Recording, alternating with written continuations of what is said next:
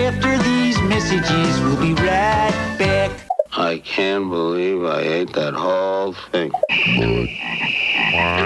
Are you in good hands? And now, a word from our sponsors. Hey everybody, welcome to After These Messages. This is the podcast where we talk about commercials. We talk about the good ones, we talk about the bad ones, and we talk about the ones where people say weird shit like this. People expect more from my teeth because my husband's a dentist. Okay, you come a long way, baby. My name's Andrew Walsh. I'm here with Genevieve Has. Hey, Vives. Hi, Andrew. And we have a special guest joining us today because we have an episode based around time travel. And we have our time-traveling buddy. He's been on the show several times. You probably don't know him best from After These Messages, though. He's a co-host of the Greatest Generation podcast. You know him. Well, actually, let me say his name, and he can list all of his accomplishments. His name is Benjamin Harrison. Hey, Ben. Hey, guys. How are ya? Good. What's your deal now? I mean, you have the Friendly Fire podcast. That's coming out, but that's not in production yet, is it? It is in production. It is not out yet. Right. Friendly Fire is my new show that I'm doing with Adam Pranica, who is my co-host on The Greatest Generation, and John Roderick, who is a podcaster and probably best known as the frontman of the Long Winters, a rock group. Yes, very, very well known, and I think especially our neck of the woods here in Seattle. Definitely. and amongst our ilk. He was King Neptune or whatever. Wait, what is that? I don't know. There's some like fair in Seattle, and he was the king of it last year. Oh no, Seafair. He was the king that's of the one. Oh, I didn't know that. I didn't even know, first of all, that Seafair has a king. But it makes sense that it would be John Roderick, I guess. Is it Captain or is it Admiral? What is the leader of Seafair called? I think he's called King Neptune. It is King Neptune, huh? I didn't know Until that. he has to give the strap to whoever they pick next year. Do you think it'll be any of us? I think either of you could easily be an important figure in Seafair. I mean, as far as I'm concerned, you're like the second place with a bullet for most famous people from Seattle that I can think of. Fantastic. And he's talking that I'm personally friends with. I'm number 3. Welcome to the West Coast. We should mention you, I think every other time you joined us on the show, you were a New Yorker. Now you're in La La Land. Now you're an Angelino. Yeah. Now I'm an Angelino. A grudging Angelino? a begrudging Angelino, yeah. Is that true? How begrudging? Yeah, I want to live in New York, but we decided for career and family reasons to move to LA. So here we are.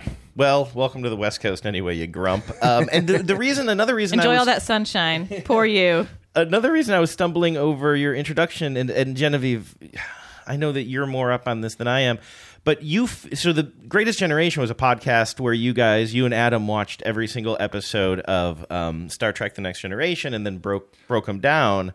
But now, now we are doing Deep Space Nine. It's still in production. It's not in the past tense, Andrew. Okay, and it is, but you haven't changed the name of it, even though Greatest Gen was a reference to the other series. That's all I was confused about.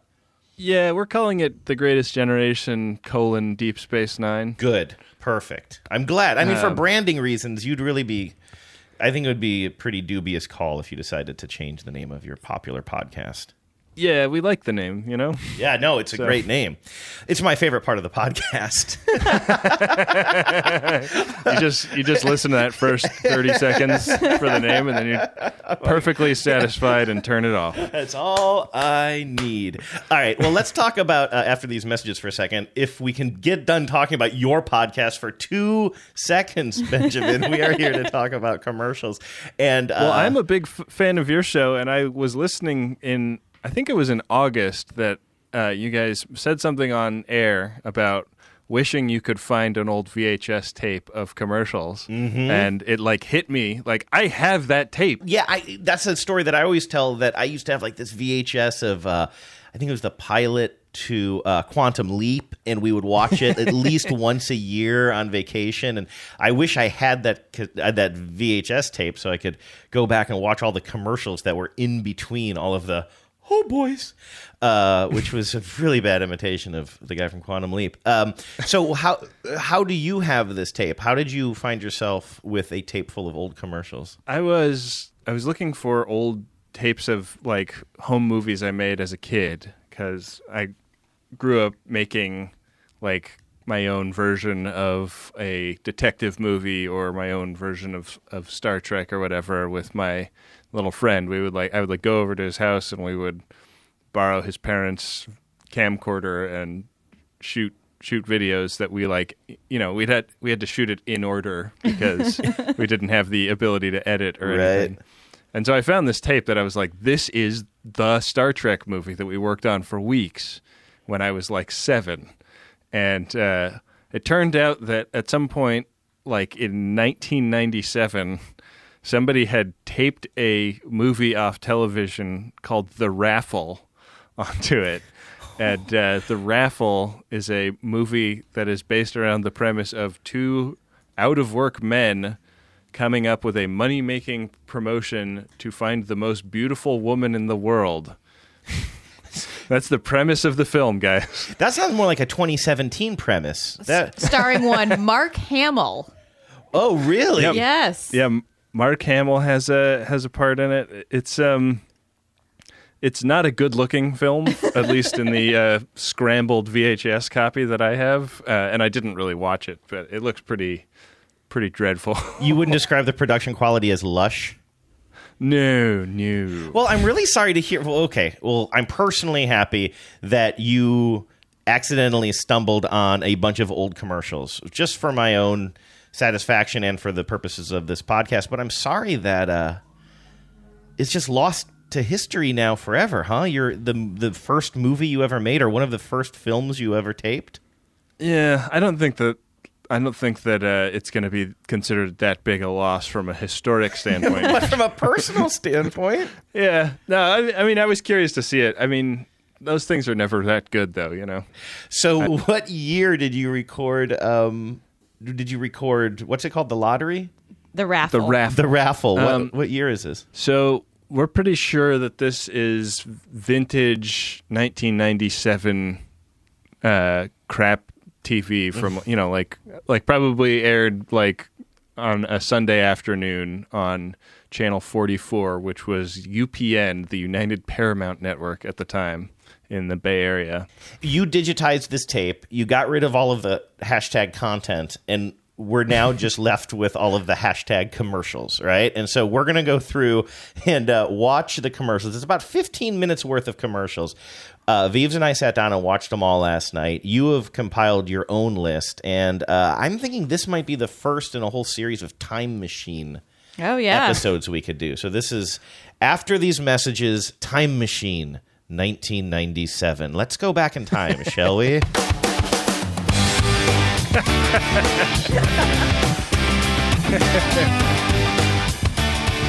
This was not the number one song of 1997. But it should have been. It should have been. It was in the top 20. It is the song that you use as the music cue in the movie to set it in 1997. Exactly. That's right. Or in this case, the podcast. So let's go over your commercials first, Ben. You sent us a list, but I'm going to let you pick. Which one of these 1997 commercials should we begin with? Well, I sort of put them just in the order that they're on the tape. Okay. So the first one that I pulled out was a Wheaties commercial. Mm-hmm. Which, by the way, if I can jump in, when we were watching this yesterday, I said to Genevieve, what happened to Wheaties commercials? Doesn't it seem like Wheaties was a brand that was almost as famous for its product as it was for its ad campaigns? You know, you got to eat your Wheaties. And like being on the Wheaties box was a sort of a coup for a major athlete. Yeah, like now it's like being on the cover of Madden. Yeah, exactly. Right. And now, like, I can't. Maybe it's just the TV I'm watching, but I cannot tell you the last time I've seen like a new Wheaties commercial. You guys, am I off base here? I don't watch a lot No, of you're Saturday not. morning TV, which is when I would kind of think that would be on. Although it's not a kid's cereal, so no, I don't know. I don't know if they even do any ads now. I don't know if I've seen a box of Wheaties for sale in a long time. I don't know. The internet says it's still the breakfast of champions, and it's still a going concern, but It still retains that title. Nobody has knocked it off the breakfast of champions podium. that's right. Yeah, I don't think anyone's tried. Maybe there's an opportunity here for a young up and coming cereal. I don't know. See, that's how dumb I am, because I always thought it was just I thought that was just a marketing slogan. I didn't realize that these cereals No, actually competed. It's an officially conferred Oh, title. interesting. Did Yeah. you hear Yeah. that Russian cornflakes are not allowed to compete? That's what we call Very topical. We like to bring topical humor to this podcast so that people will be confused 10 years from now when they don't listen to it. All right, why did you pick this one out of the, let's say, what do we have to choose from, 25 to 30 commercials? What stood out about the Wheaties one? Well, there's two things that really stand out about it. So the premise of the commercial is that they are giving bowls of Wheaties to people at an NFL game and seeing what their reaction is. Right. And so it's kind of like a man on the street. These are real people reacting commercial. And I know you guys have been talking a lot about those. I guess they're Chevy commercials where the Yes. smarmy jerk is giving people grief about not owning Chevys or whatever. But he's putting people into increasingly Byzantine and bizarre scenarios where they suddenly have to confront some preconception that they allegedly had about Chevys. It's going to be... Yeah, right now it's pick your favorite friend. In 6 months it will be stab your mom. You guys are right. It didn't even occur to me we're going in a total Saw direction with this. Aren't we? Two people wake up chained to a toilet, and the first one to get loose gets a free Chevy. A TV turns on in the corner and it's the Chevy guy. Real people, real deaths. All right. So I'm gonna hit play on this to get some of the audio. What better place than an NFL game to ask people about the taste of Wheaties, the breakfast of champions? Well, you can really taste the whole wheat. I like it. I like the taste. They've got I like it. I like the taste. Sorry, I just wanted to pause to kind of drink that in. taste. They've got a toasted whole wheat flavor. Very good, crunchy, real good. Can I have another bite? These have got a crunchy, toasted taste to them. I'm going to run home and buy a box of Wheaties for me and my kids. Try the championship taste of toasted whole wheat Wheaties. You better eat your Wheaties. Hey, that's my line. Oh, little Michael Jordan appearance at the end there. Yeah, and that music you heard right there on the end is the bumper music that the UPN Sunday movie show used, and it's one of those riffs that's ultra nostalgic to me. It is a ballistic missile guided at my nostalgia city. I was thinking that we could use that to transition between the commercials. Is that the stinger you're talking about? That's the one. Oh, man. I could just picture the little session musicians, whipping off that riff. I love this one. It really, sets it in a time and place. It's like NFL football game in Chicago. You see the Chicago skyline, but they never say specific team or anything, and everybody's framed so that you can't see the logos. Mm-hmm. It's just NFL game. Mm-hmm. And probably not even that, right? For licensing, probably not even NFL. No, I think there is an official NFL tie-in. Oh, there is. Okay. There's some logos there, but everybody is everybody's got real 90s haircuts, and you're right. They show the NFL flag, but what they don't show is any Bears logos. Let me ask you guys this. I would love to just spend a half hour on each of these commercials, but we're in a little bit of a time crunch, so we should probably move on. But I need to ask you guys, put yourself in this situation. You are going to... just let's say an NFL game in Chicago. Who knows what the teams are, but you're going to an NFL game in Chicago. And then somebody hands you a bowl of cereal with milk and a plastic spoon, and they say, will you eat this and then talk to me about it? What's your reaction going to be? Oh, I'm going to pass. Buddy, I've got 12 Miller Lights in me right now. If I eat a bowl of cereal, it is not going to be pretty. Yeah, I'm going to decline as well. All right, let's move on. All right, next on your list. Oh, this one. I am dying to find out why this next one is on your list. It's a mac and cheese commercial. Yeah, I mean, there's not much audio to it. It's just kind of a voiceover and beautiful cinematography of macaroni and cheese being prepared. They really linger on that liquid cheese. Yeah, it's a real sensual mac and cheese commercial, I would say. Actually, I'm gonna play a little bit of it, and maybe Vives, you can help with the visuals a little bit. So it's really focusing on like the pastas falling into the metal pan, the water's boiling. We're seeing like hands clenching in anticipation. God, this is sensual. I feel like I'm talking about porno. Then like the cheese. And it is exactly, underline exactly, the way you crave, love, and desire macaroni and cheese, but with half the fat. So you take your fork and inhale it. Yeah. Good move. It's like as sensual as like a chocolate commercial. Yeah, it's too sexy for mac and cheese. I think that what struck me about this was also the light product. Like there was this period in the 90s where everything in the grocery store had an alternative version that had a green colored box. Yes. It was like, there's like Oreos and Oreos Light or mac and cheese light. And like I don't really see that in the grocery store that much anymore, but it was like a total phenomenon for a while. It was back before people understood. I mean, not that we're great about it now, but I think back then you could get away with calling something light by you take out some of the fat, but you add in a lot of sugar. But you could pass it off as light but you pull down on one lever, pull up on some other taste lever, and then you like get away with it. Mm-hmm. But now I think people get it that like carbs are the killer, so you sort of have to either be low carb or not be low carb. Yeah. Yeah, like the idea that eating some macaroni and cheese is a diet choice is like totally mad. Absolutely. There's no scenario in which that's true. I'm going to make a really sexy commercial for diet mashed potatoes.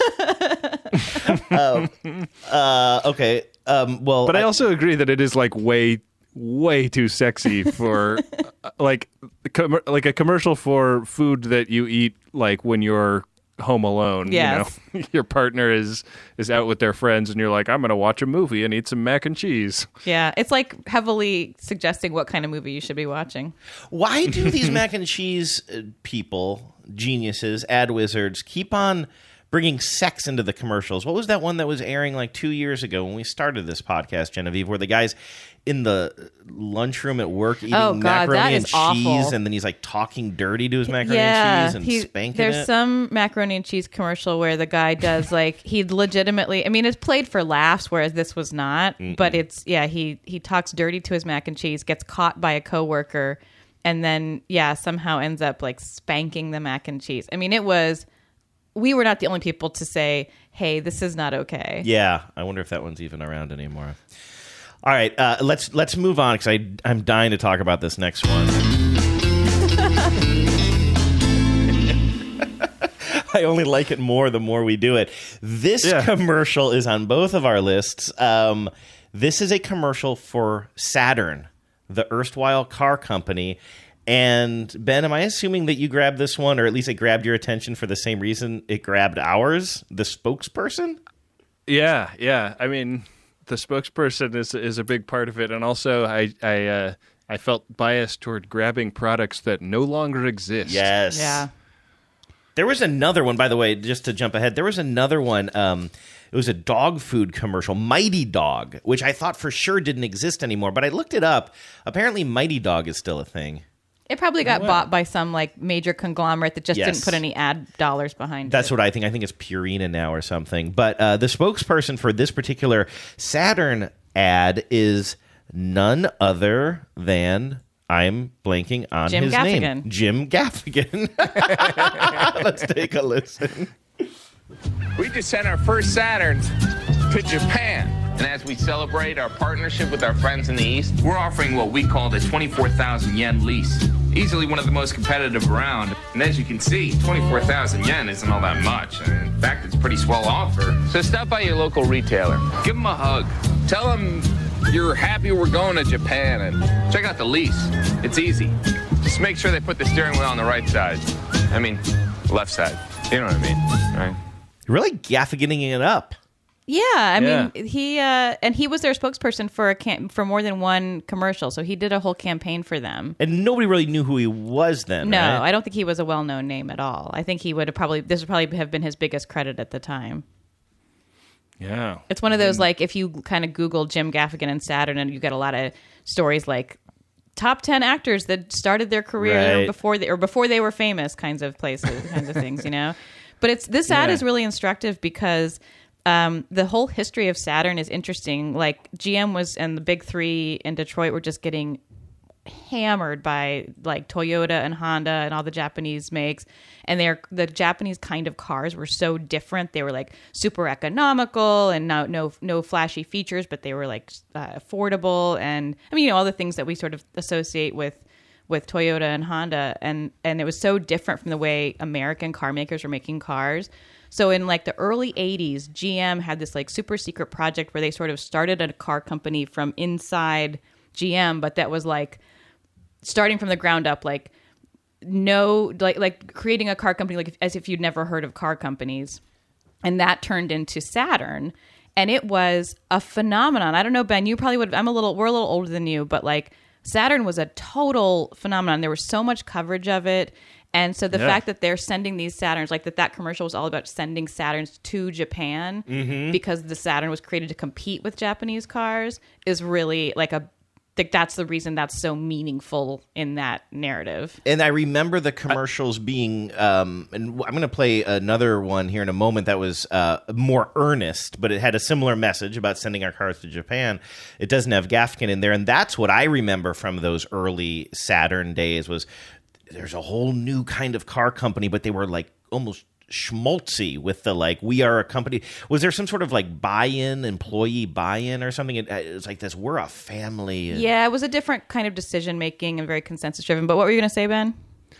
Well, I was just, I definitely watched this and was reminded of the context that there was tons of political maneuvering around the trade deficit at the time. And like the idea of importing foreign cars became really charged politically in the 90s. Like it was like a really big deal for some people to only buy American cars. Yeah.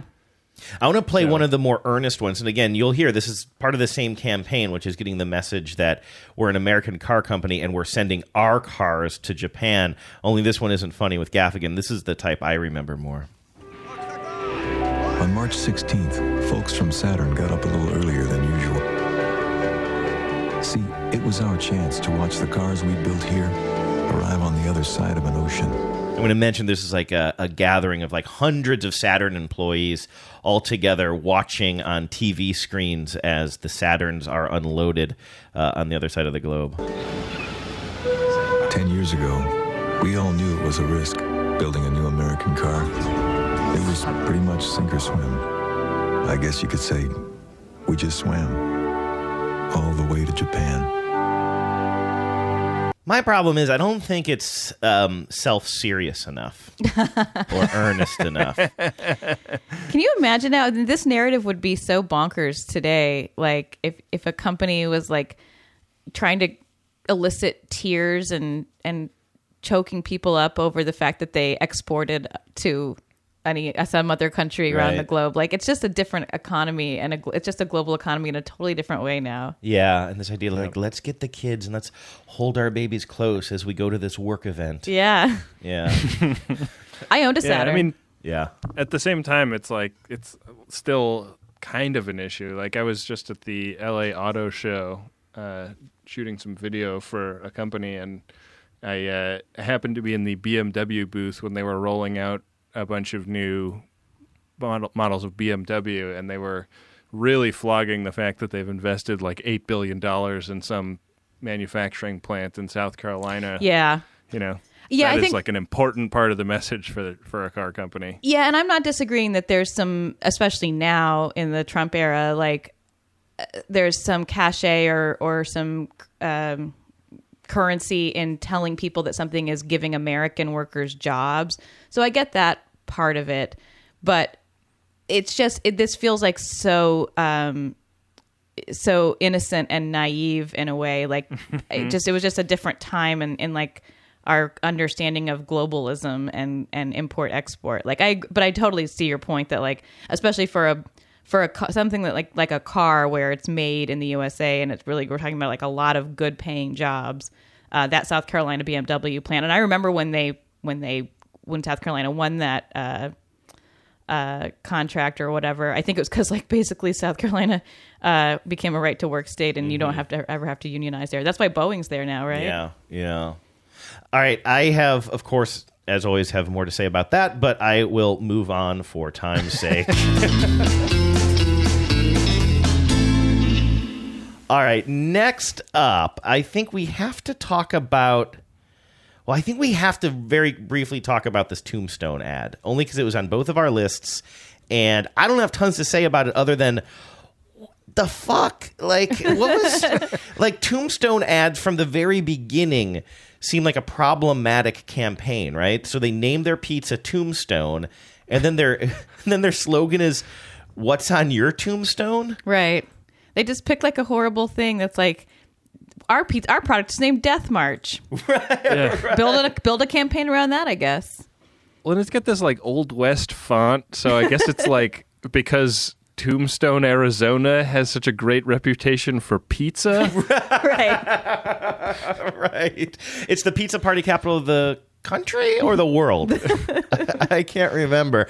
And so what they do in this campaign is they put people in these weird scenarios. Like you said, Tombstone, at least at the beginning, it evoked the Old West. Right.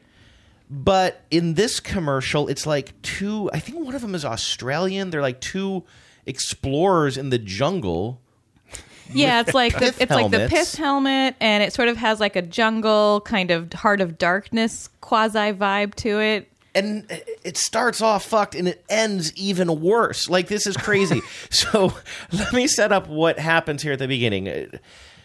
As we join our characters, one of the adventurers is almost up to his neck in quicksand. The other guy has a rope around the quicksand guy.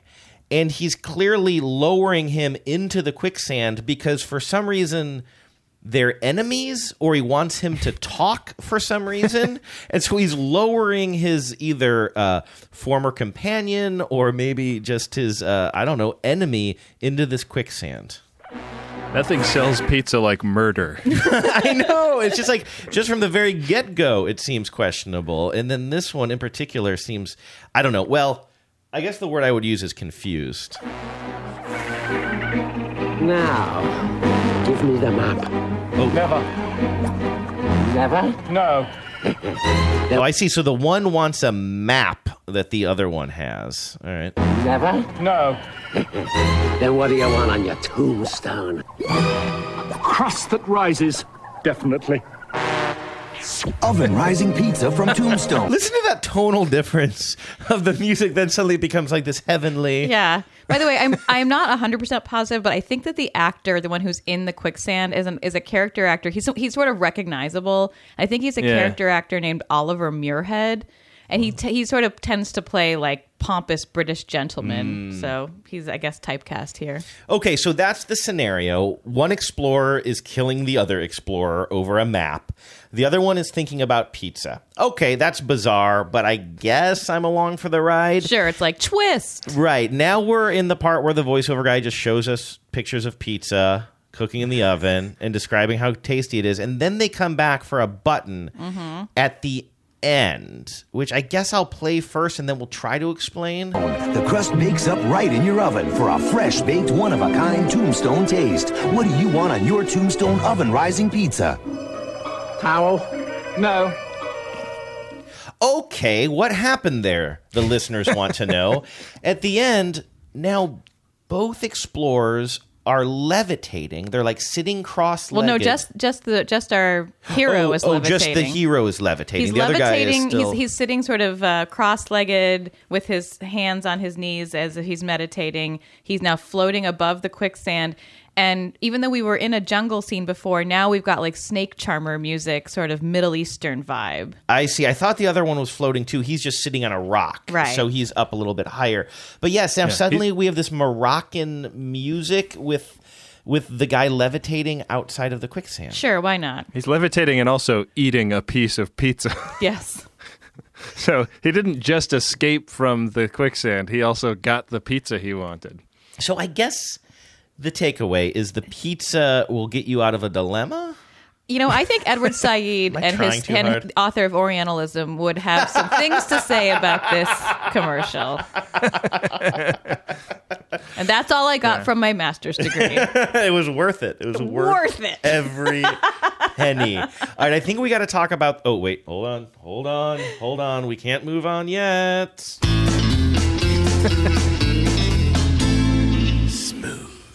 All right, I think we got to talk about these fast food commercials now, right? There's two of them. One of them is a McDonald's commercial. Ben, I'm out of words, man. You gotta explain this McDonald's commercial.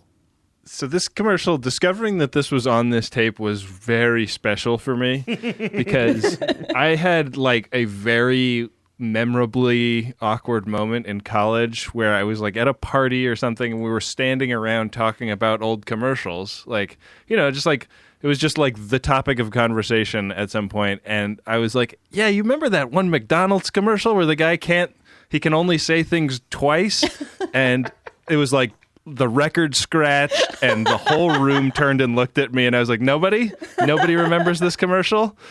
I certainly didn't. Like, I don't think I'd ever seen this before.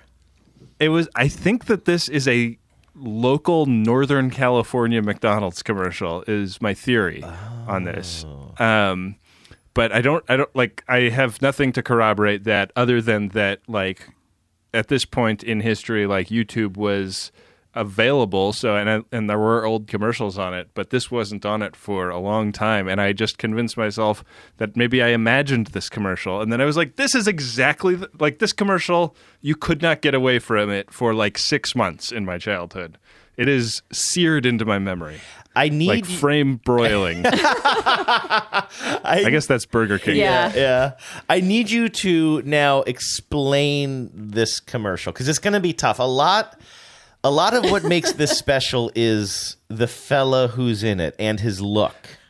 Yeah, so I would describe him as kind of like the 90s conception of a hipster, like the Cosmo Kramer style hipster. Yes. He's walking down the street and the voiceover is about this guy being called Eddie the Echo, and he can only ever say anything twice, and winds up being a advertisement for a sandwich that has the capacity to cure somebody like this. Can we just take a quick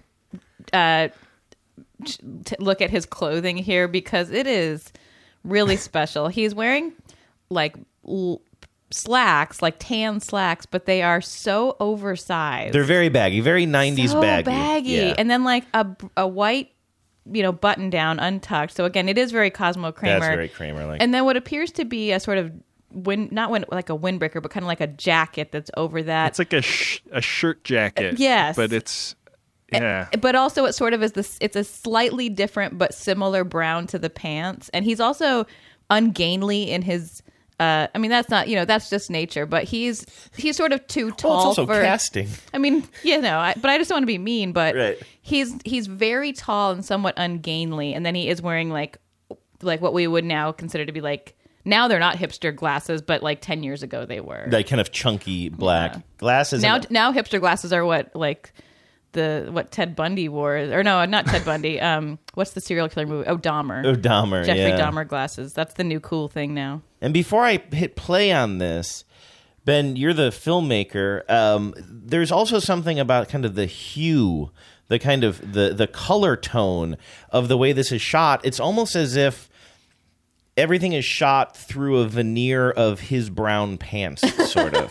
It's like just this side of sepia tone, right? Yes, it's so brown. It's very brown. It's like, I think that it's sort of a nostalgia thing because it's this like small town where everybody knows each other, and there's like old guys working at the newsstand that he says hi to as he walks by. Like, it's this kind of like platonic ideal of small town America. Mm-hmm. But then when he goes into the McDonald's, I feel like the color palette shifts a little bit and it's more like reality. Okay, let's hit play on this. There it is again. I like the fact that you left that bumper in at the beginning and end of any of these commercials that you could. Now I understand. Now I understand your thought process a little bit. All right, here's the commercial.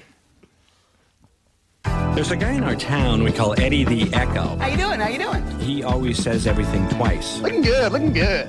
You the man, you the man. Little hungry, little hungry. So he goes to McDonald's. Eddie, I think I have something you're going to like. She tells him about the new McDouble for just 89 cents with lettuce, tomato, and 2 all-beef patties. Sounds good, sounds good. So Eddie tries a McDouble, and something amazing happens. How you doing? What? The new McDouble at McDonald's. You're right. Once he eats the burger, the sepia tone, for lack of a better word, goes away and the color palette kind of opens up a little bit. I guess we are ignoring the fact that there's some real obvious kind of Goodfellas overtones here as well, right? I guess so, yeah. I mean, it's really all over the map. Like that kind of disco beat is such a weird like idea of what a cool guy would be like, you know? Yeah, I agree with you that it's trying to pull on some kind of nostalgia, but it's picking from random points, random nostalgic categories, and then just mashing them all together. Yeah, I don't know what they were thinking with this one. It has. Do you remember liking it, or is it just that it was ubiquitous?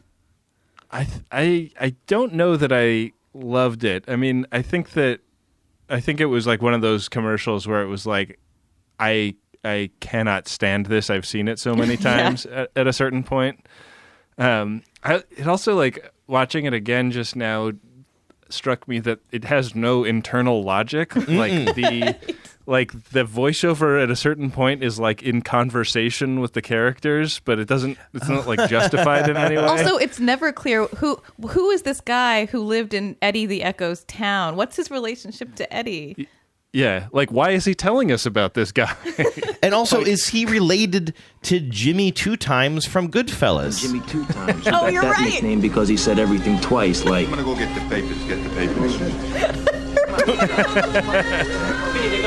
That's an actual scene from Goodfellas. I remember that, but I honestly thought it was like a Mr. Show because Mr. Show has a joke where it's like Johnny one time and he only says everything once. He refuses to repeat himself if nobody hears You hoit me. This commercial really... I mean, there's no way this wasn't... because this guy is walking down the street back in the commercial now, and he's kind of like...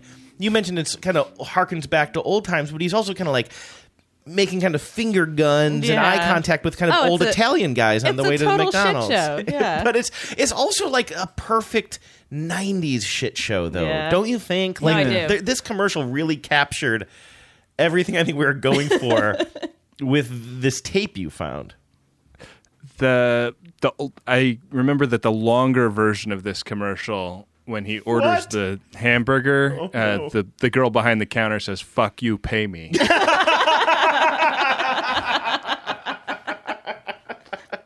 And then they cut to the back and they're slicing the tomatoes deli thin.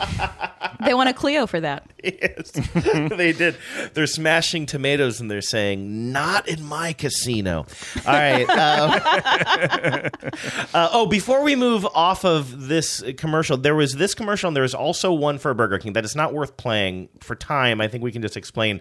I think it's a classic Burger King commercial, but what struck me about it was the price points. While we were watching these last night, I had a theory, and I don't know, Genevieve, you ended up researching this. You can tell me if I was right or wrong, but fast food is so cheap today. I feel like there are still dollar menus and things you can get for so cheap, and I was noticing that some of these fast foods that were being advertised in 1997 seemed like in real dollars were more expensive back then than they are now. Well, happily, there is a real dollar calculator, and I calculated from the 1997 price and then updated it to what would that be in 2017 real dollars.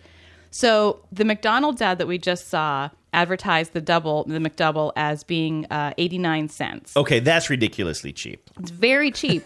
That would be $1.37 today in real dollars.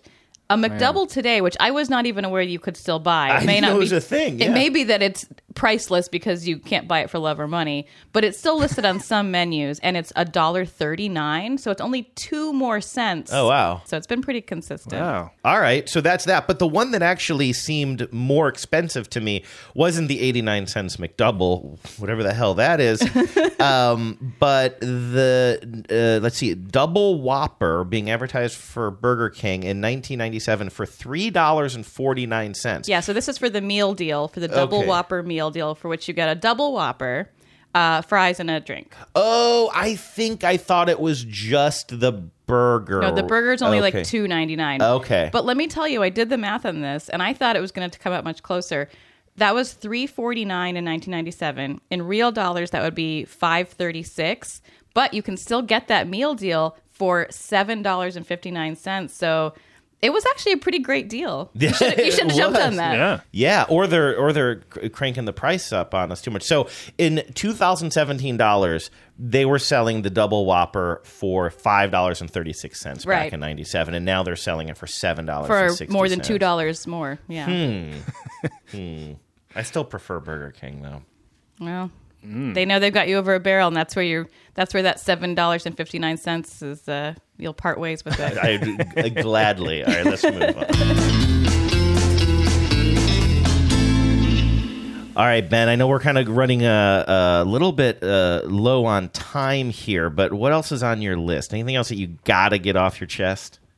I'd say that the one, if I had to pick one that I just would be crushed if we didn't talk about, is the ad for Pert Plus, the combination shampoo and conditioner. And this one uses MVP Mike Piazza as their spokesperson. Famous Met, I think. New York Met. He might be a Yankee.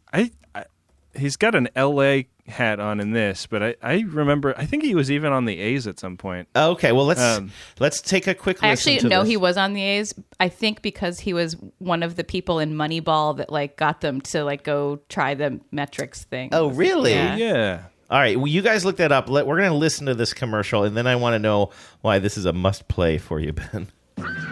All-star MVP Mike Piazza spends 9 innings destroying his hair. Oh, yeah, by the way, he's clearly wearing a Dodgers uniform in this, so sorry, guys. And 90 seconds bringing it back with Pert Plus. More than a shampoo, it conditions too. How? As you shampoo, the conditioner stays suspended. Then as you rinse, the conditioners go to work, giving you great hair simply. Perfect for Mike, because he wants great hair, but he'd rather be living in it than working on it. Wouldn't you? Pert Plus. Simply great hair. Simply. All right, Ben. Oh, man. Well, guys, podcasting is a visual medium. And I don't think it was lost on anybody tuning in that was a hilarious haircut. It's the mulletist. Yeah. Like, if you just picture, like, the silky smoothest mullet, like the most business casual mullet you could possibly think of. And also a porn stash to really complete the picture. And it's got volume. Yeah. It really does have volume. There was one of the dads when I played ice hockey as a kid, name of Keith, had like this exact hair.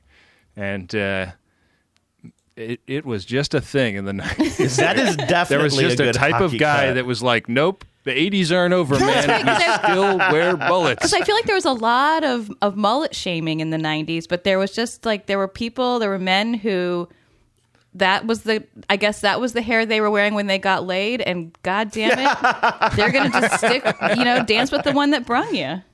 Yeah. Oh my God. Okay, Ben, I know we're out of time with you, but can I just squeeze out like Sorry. Crazy. Can we just squeeze another let's say 2 minutes out of you, because there's one commercial that I wanted to play that was not on your list, but I need your perspective on it. Is that okay? Can you give me 2 more seconds? Lay it on me. Okay. This is for apparently a local radio station in your neck of the woods growing up called KOIT. Do they call it Coit? Yeah.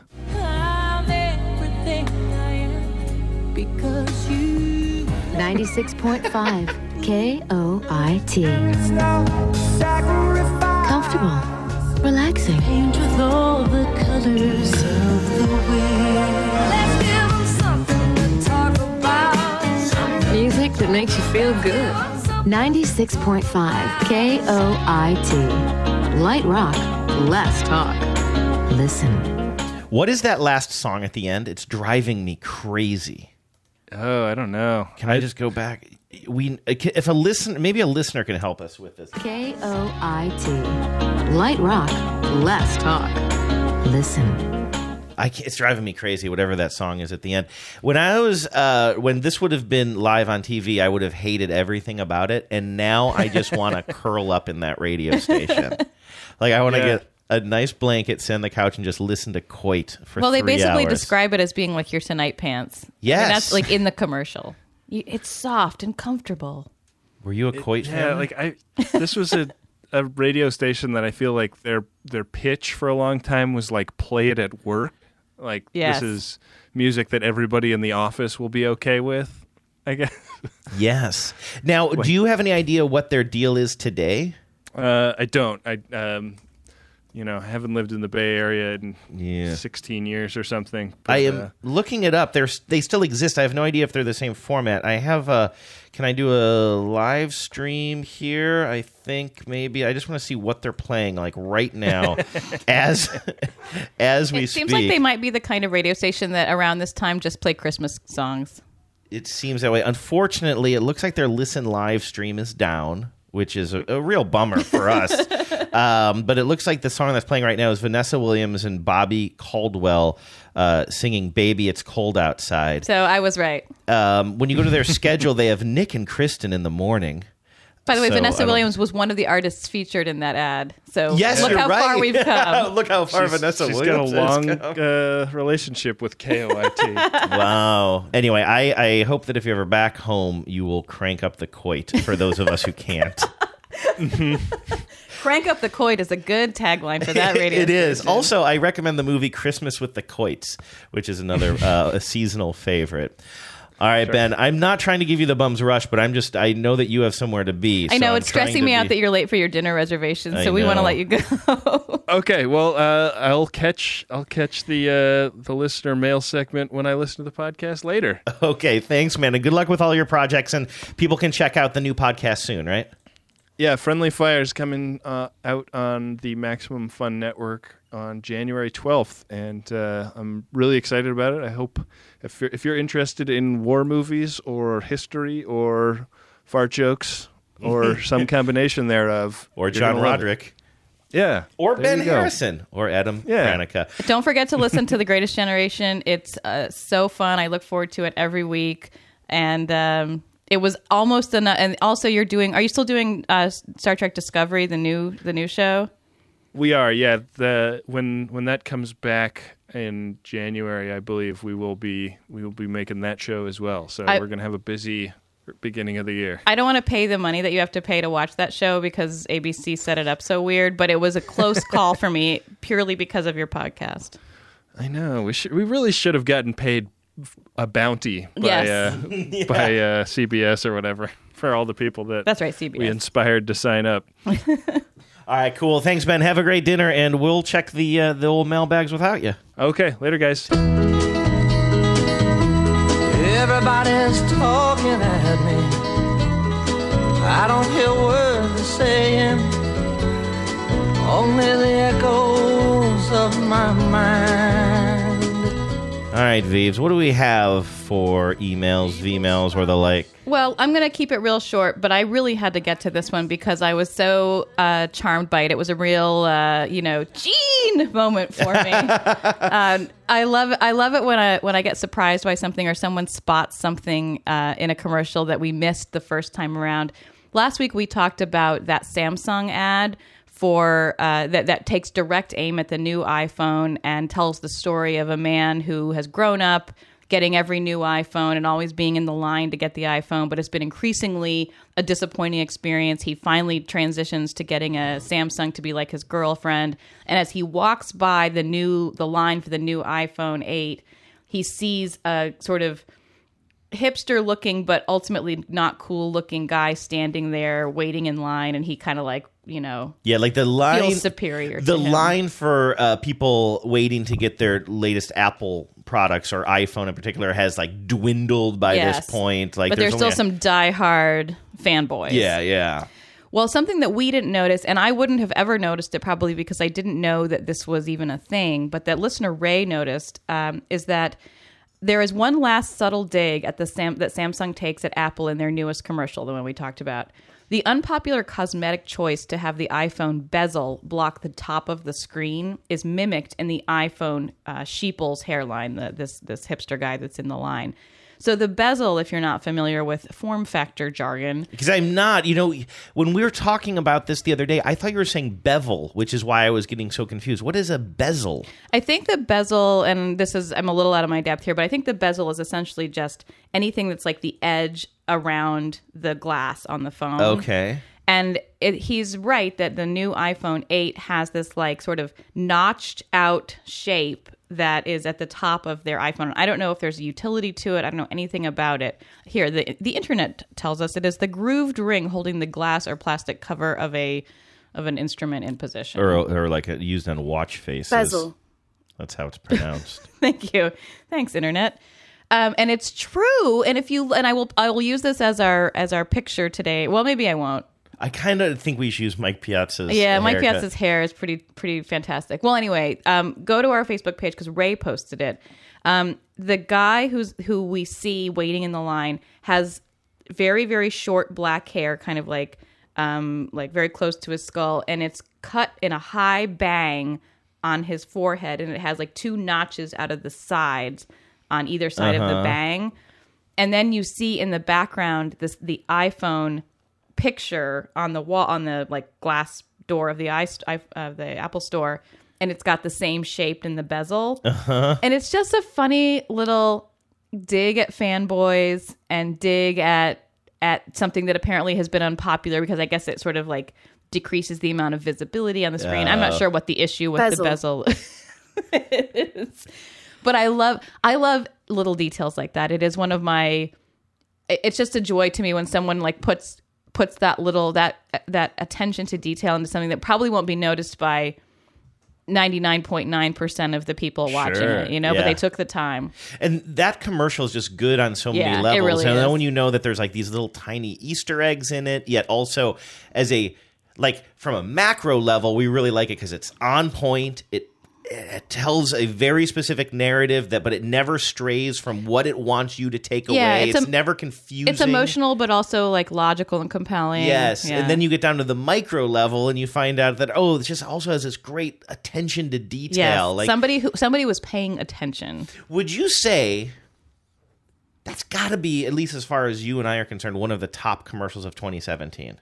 I love it. Yeah, I think it's extremely successful. It's not like a big, like, flashy commercial that's going to get tons of attention necessarily. Right. There's nothing particularly groundbreaking about it. It's a strategy that Samsung has employed before in making fun of the people who the iPhone sheeple. And this is no shade at people. I know most of our listeners probably have iPhones, but I think it's a great strategy as a marketing.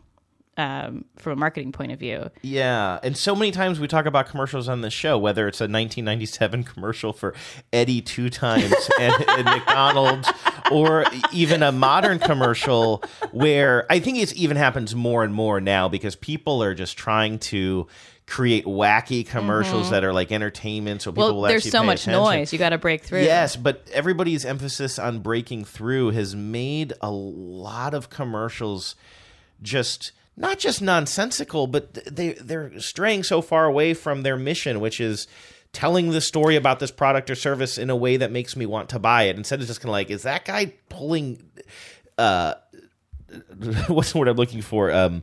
Candy zits off of his face. Although I don't think Skittles that's a great commercial? example, because I think Skittles has sort of owns the space Yeah, of that's weirdness. true. Yeah. But I will say that we've often said, hey, this feels like a joke like a joke film in search of a product, where I felt like some advertiser had this idea sitting around, kicking around in an envelope in a notebook somewhere, and then they thought, we can apply this to dog food or whatever. Yeah. Boy, I wish I had written it down, and I can just cut this out if I can't think of it, but there is a commercial that is airing right now that drives you and I nuts, and I feel like we've talked about it a lot because it seems like a good commercial, but then it gets to the end and you're like, why are you... This isn't ringing a bell for you. It's not, I'm sorry. No, it's not. I mean, I'm the one who took us here. Oh, dang, what is this? Just like you almost make the sell, but then at the end you just like go in the opposite direction and they never sell. Anyway, well, there's one that's really been driving us crazy, which is the one with Danny Trejo and the guy who's buying, like, he's like a craft beer nerd. Right. That might be the one well, this is maybe a different thing I'm talking about, but yes, you're right. Drives me nuts. This is a terrible commercial. There's it actually fits really well with what I was saying, like a joke in search of a pitch, because the story is a somewhat unappealing looking guy comes up to a bartender and orders a beer, but he has all these specifications. It has to taste like leather, but not shoe leather, belt leather, and I want it to have piney overtones, and just like total over the top beer nerd. And I mean, hating on beer nerds, I don't think it's super original, but it's a point of view, right? I mean, that Budweiser with their stupid Dilly Dilly campaign has capitalized on that, and I think it's like a legitimate strategy, right? So he orders this dumb guy orders this dumb beer, and then turns away. And Danny Trejo, the actor, who's like a tough guy actor, a heavy, as your dad would say, he always plays a heavy. He turns to camera and says, if you can be picky with your beer, why wouldn't you be picky with your television? And I think it's either for a cable provider.